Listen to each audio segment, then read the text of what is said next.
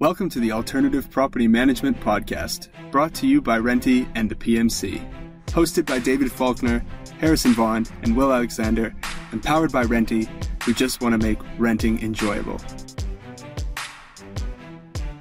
Kia ora, hello, and welcome to the Alternative Property Management Show. I am your host, David Faulkner. I'm open because England have made the World Cup final. Very, very exciting. Some people will be listening to this after the World Cup final, and we'd probably lose to Spain, who we still don't like in Palmerston North after what they said about it, but there you go. I'm joined again by my two loyal hosts, Will Alexander, Bailey's Property Management up there in Auckland, and Harrison Vaughan from Tommy's Property Management, who's just been on a bit of a roadie up to Taupo for a small conference. How's it going, guys? And Harrison, how was your conference, mate?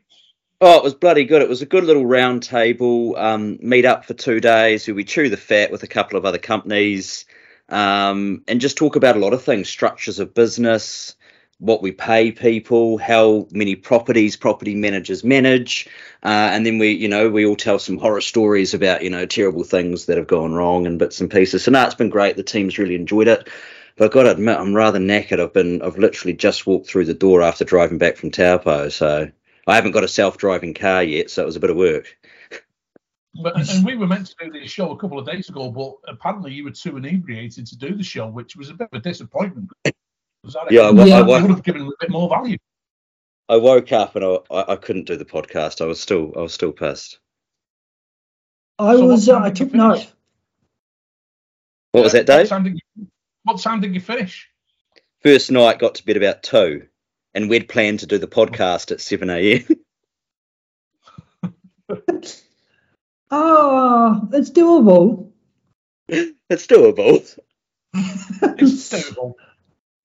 That would have been a funny podcast. Anyway, Will, how's your week been, mate? Awesome. Really good.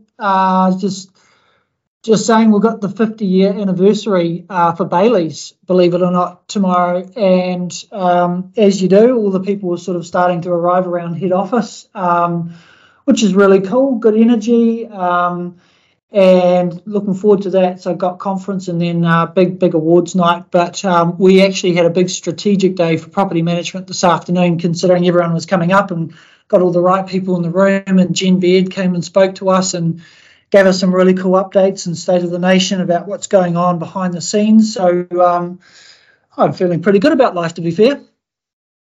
Okay, so you've got so let's figure this out. So you've got a big 50th birthday party for Bailey's tomorrow night, and then I've got no doubt some of them will be at because it's the Real Estate Institute Awards, isn't it, on Monday night?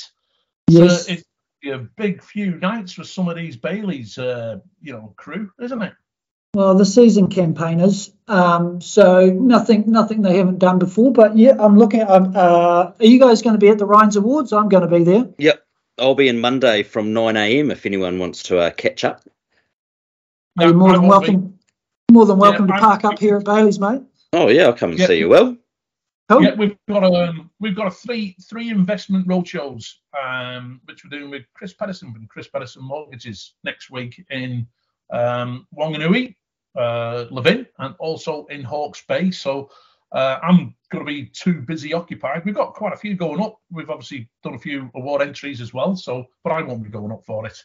But no doubt we can listen to who's won what next week, and we'll chew the fat.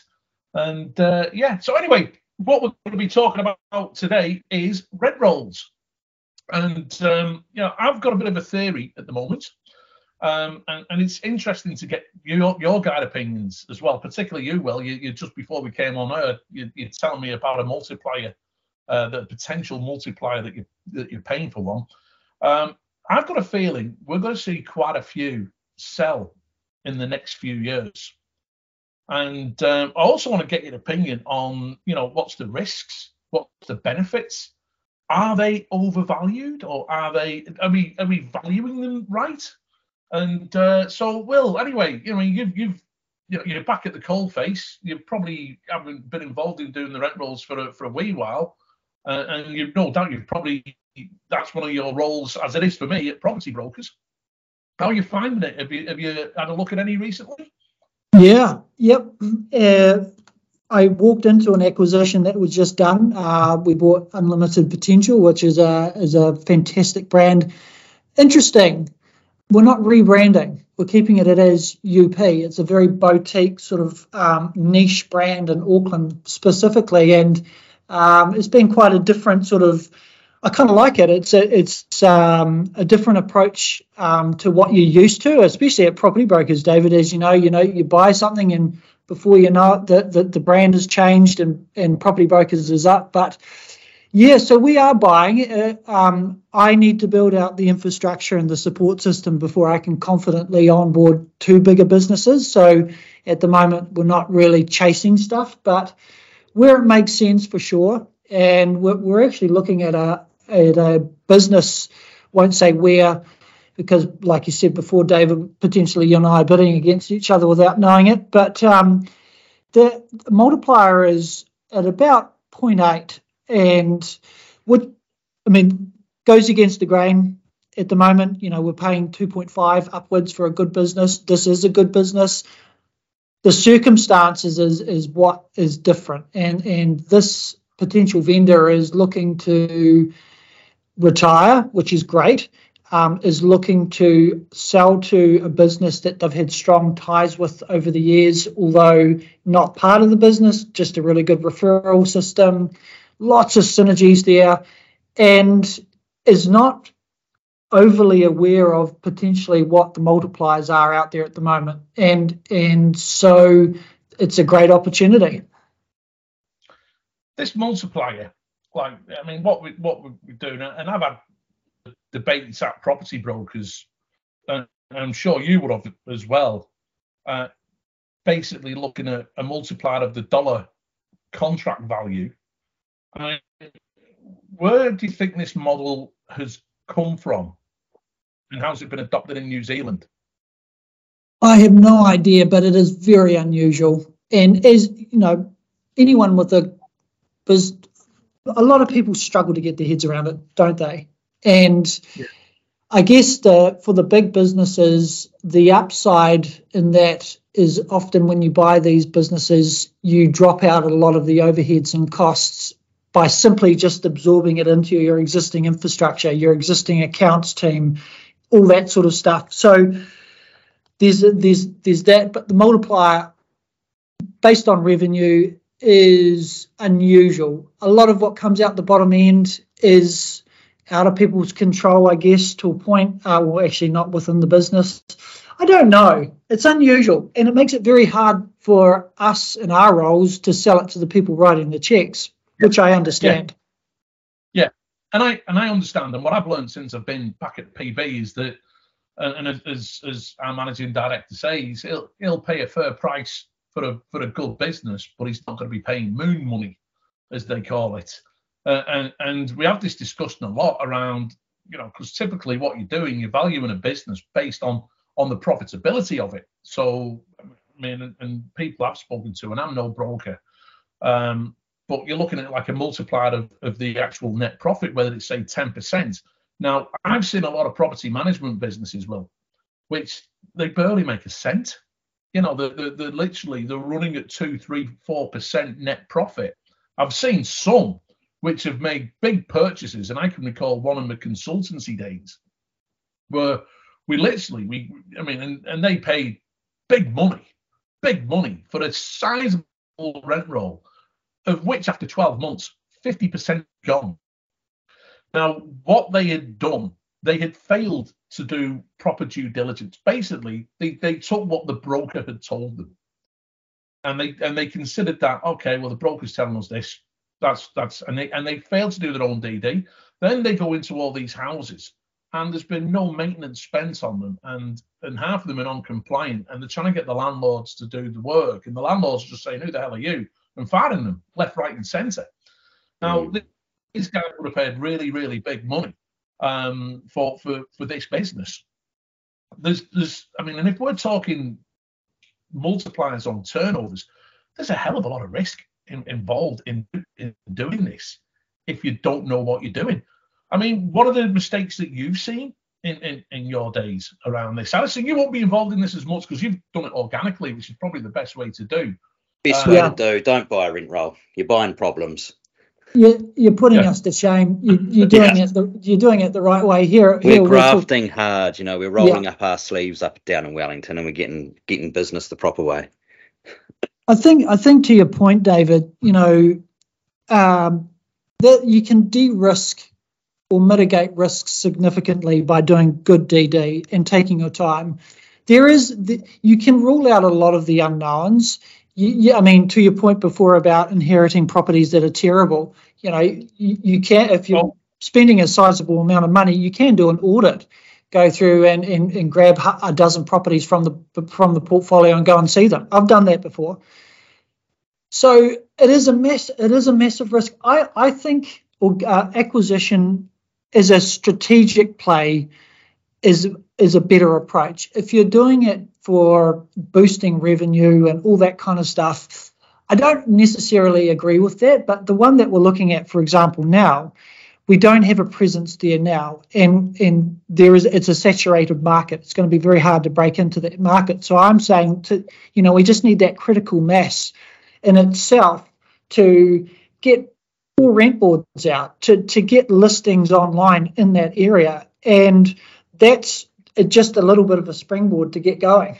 So I think as strategic plays, they do make sense, but I think the relationship component is massive, and what Property Brokers is so good at, and Bailey's from what I'm seeing so far, is I remember PB paid money for businesses, the whole real estate business, which was considerably lower than what the value of the portfolio alone was worth. Yeah. And that was all based on the fact that they tracked down Tim Morden, or had built up, or guy of the relationships over the years, and that's what meant more to them than anything else. Yeah. In terms of, let's have a look at churn.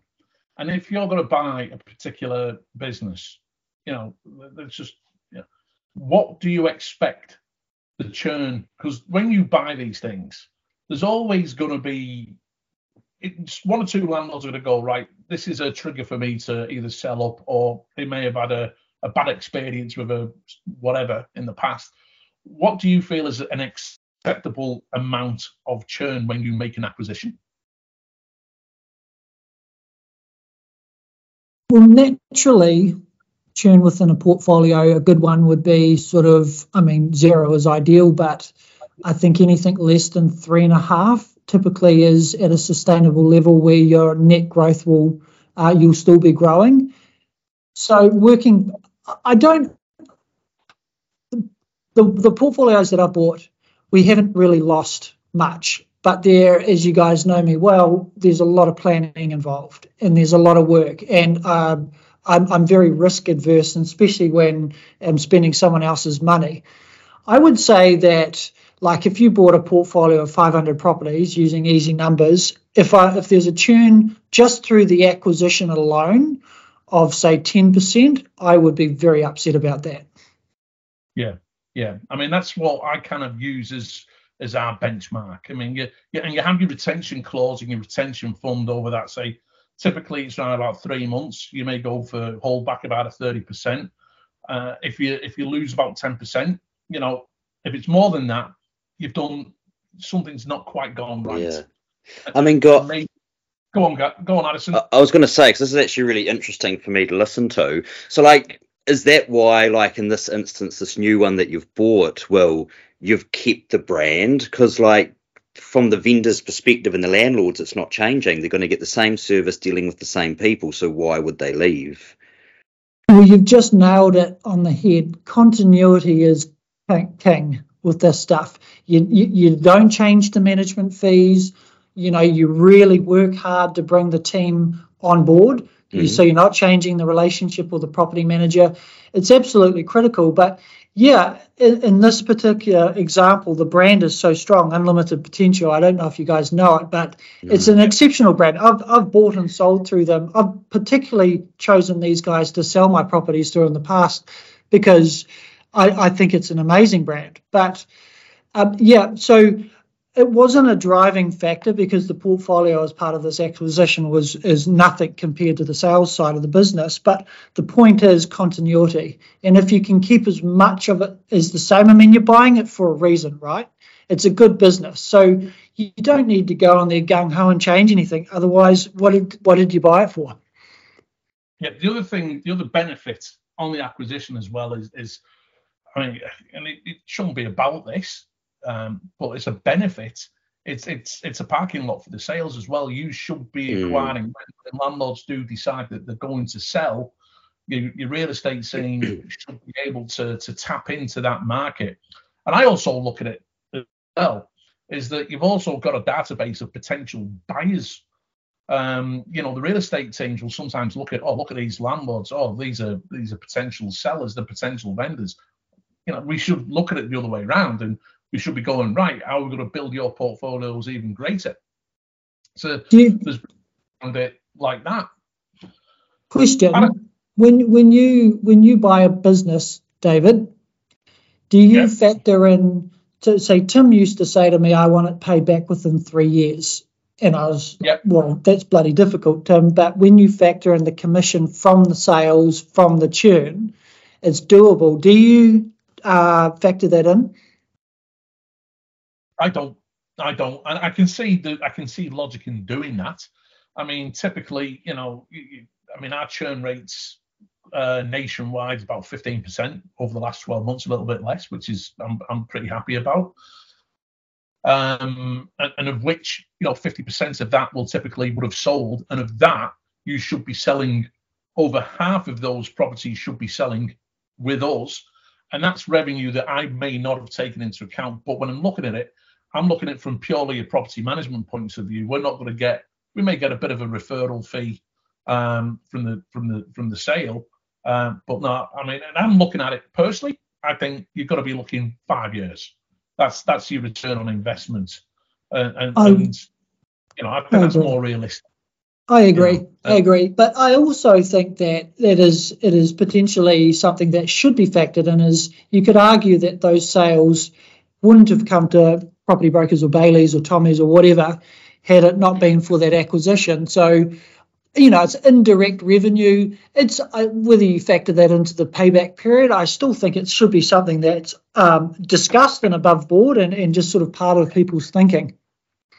Yeah. And it also, I mean, it gives confidence for your sales team as well, because they know they've got that pool as well. We've got that constant cash flow which comes through, which should really pay the bills for the operational costs of the real estate business.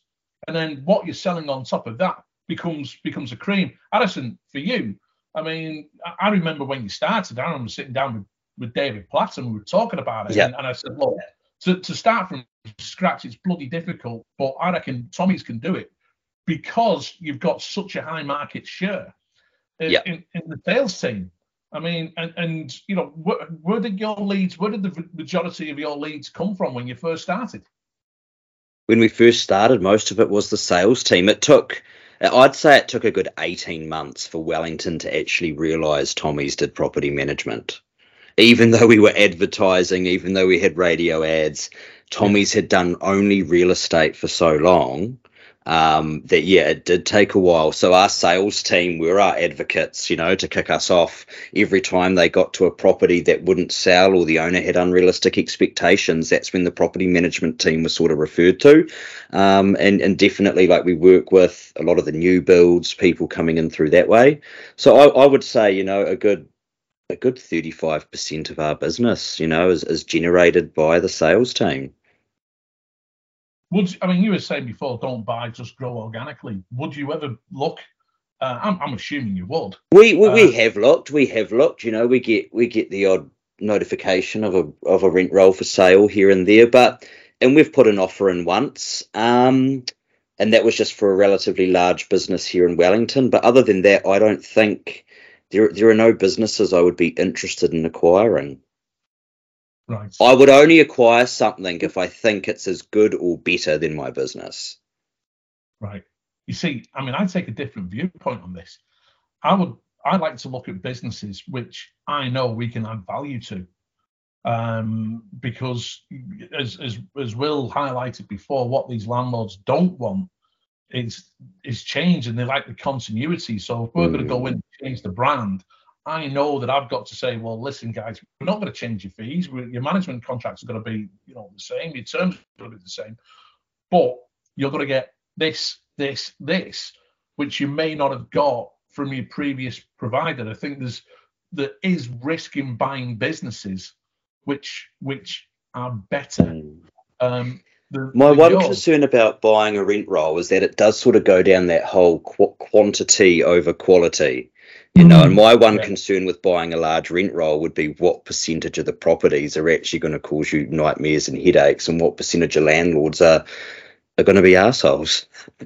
It's a great point. And, it comes back to your business, and are you chasing numbers or are you chasing reputation and service? And you're absolutely right, Harrison. I mean,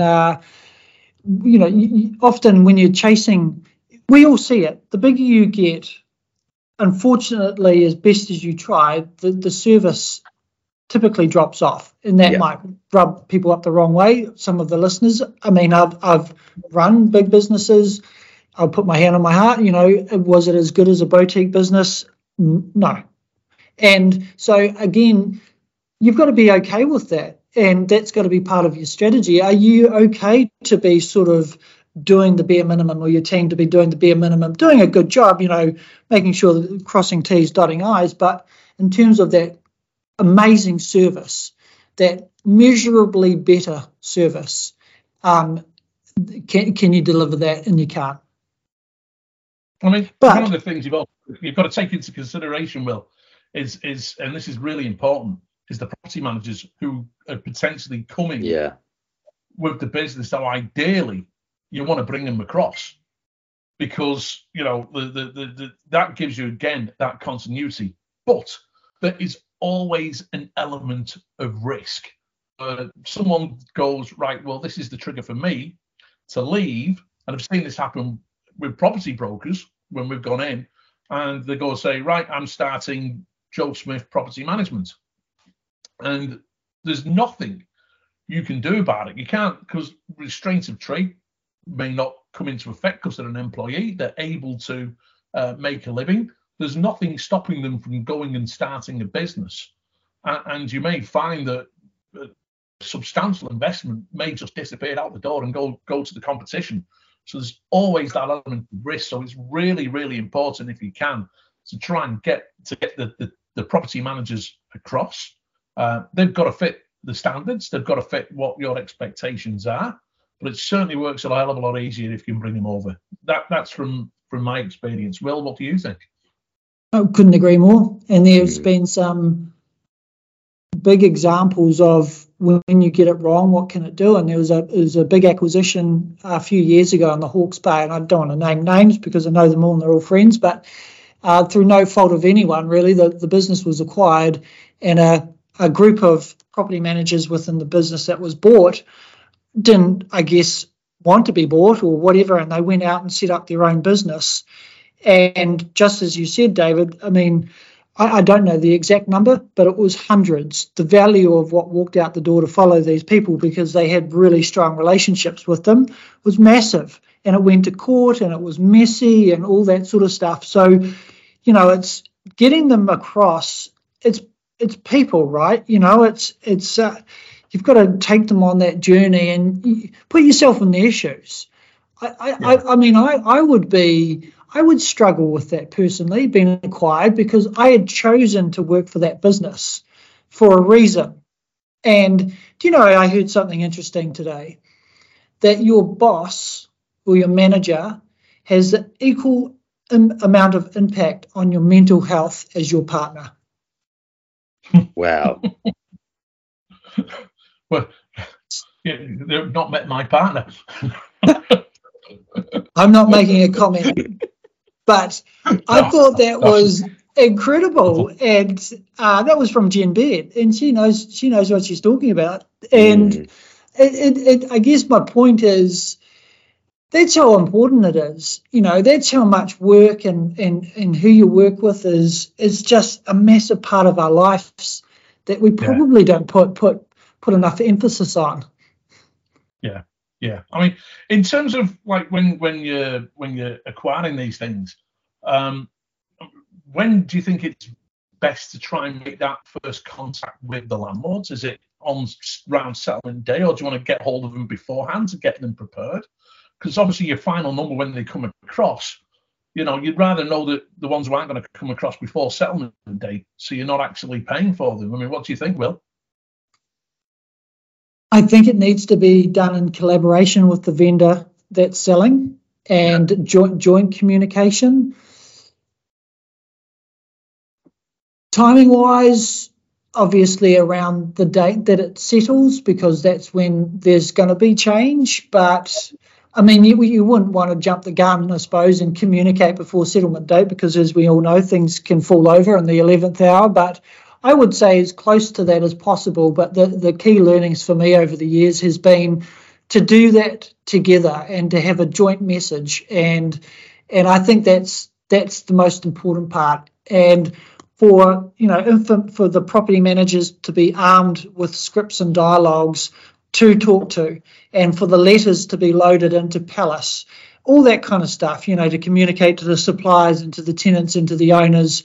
So it's just, I think if you get all of that right, the sooner the better, probably. Here's a question, team. Oh. Yeah. Anderson, can I ask you a question? Yeah. Do you think that these are valued correctly in terms of, valuing them on turnover versus valuing them on profit? How do you think they should be valued? It's a hard one, because I guess it completely depends whether you're going to do the model of retaining the business and the brand, or are you simply buying the portfolio as an asset and slotting it into your, already pre-existing business model. So, I mean, I guess it depends which way you're doing it. I mean, you guys mainly just buy the portfolio, don't you, and slot it into your own business. There's still costs. If I'm buying 200 properties, it's very unlikely I'm going to be able to distribute them to the entire team. I'm going to have at least one property manager. There's got to be a car. You've got your computer. That. So it's not just I'm buying an asset and nothing else. And this is probably the PB argument, is like the value wrong. At the moment, I think they're overvalued, especially because there's very little regulation and stuff around the quality of properties, and things around management agreements, how there's no regulation around what's in a management agreement. We don't have any authority dictating how those are written and whether people are locked in long term and things like that. So, I think at the moment they're overvalued. But once we become more regulated, I think it may become a more valuable asset. To put things in a little bit of perspective, in software and startups, and obviously the world that I've been in for the last couple of years, they buy off revenue. And when TradeMe was purchased, there was a multiplier of 26. And, it's not uncommon for a multiplier of about 10. Is that purely on the turnover? 26 for TradeMe on revenue. So if I'm turning over 100 million, I times that by 26. That's like what, 2.6 billion? Have I got my maths right there? That's right. I mean, TradeMe was purchased, I forget what it was, a few years ago, but it was in the billions. And yeah, I mean, it was incredibly inflated, ridiculous. 26, they'll never get that again. Well, I don't believe they will. But it just kind of puts, because we rightly so struggle with how you buy these businesses, but it's not, there are other industries where the same sort of approach is taken. Yeah, it's common in Australia. I mean, I've heard Bob Walters' days and things such as that. And even when I went over to see that Joel Davis operating, and he actually had the value of his business on his dashboard. And I'll do a little bit of a shout out for him, because they've got StaffLink. They're coming over to Auckland in the next couple of weeks. And that will be well worth going to have a look at. Will, I'm sure you'll want to get along to that. What was that? Sorry, Stafflink. Paul Davis is Stafflink, and he's got a bit of a workshop in Auckland next week, I think it is. So get along. Can you send me the details? Do you use Stafflink at PBs, Dave? I've been looking into them. They're huge. No, listen, I think it's worth. I do think they're worth looking at. I really do. Outsourcing's the way. I mean, we're already doing it for a lot of our admin processes, and it reduces your overheads. We're kind of working on something internally in that space. But geez, I tell you what, very, very impressive and well worth looking at.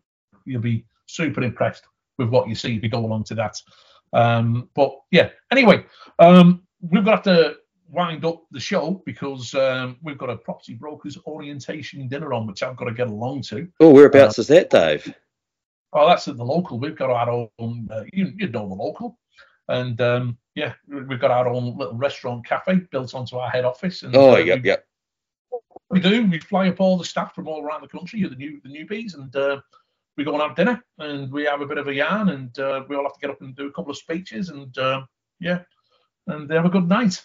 That'll be good fun. But anyway, just as a reminder, PMC, we have secured Holly Bennett as a keynote speaker. Now, Will is going, who the hell is Holly Bennett? I'm going to tell you guys that you need to Google this. Maori lady, runs her own political consultancy business. She's only about in her early 30s. Writes for the National Business Review. A real inspiration. One of the top young business women in New Zealand today.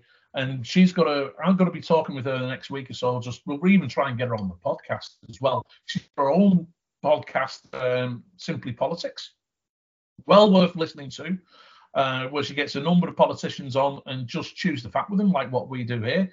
And what we decided to ask her to come along because she's worked in government and she's lobbying all the time. And here we are trying to get the property management industry regulated.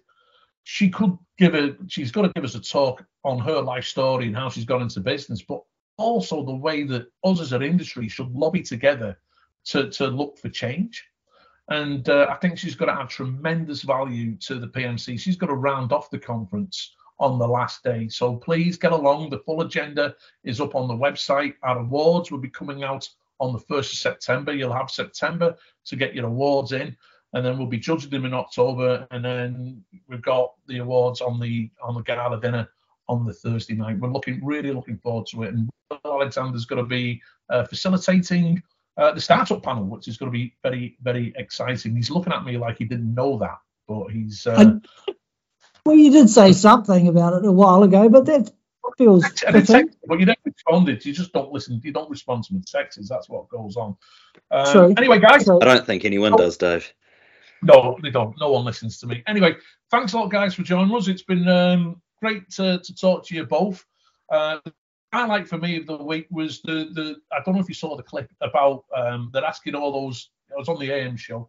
They're asking those 4 girls like who they supported in the Women's Football World Cup, and they're all going England, England, England, and then they came to the final one, and she went up the Wars. So a good Warriors fan in the mix there.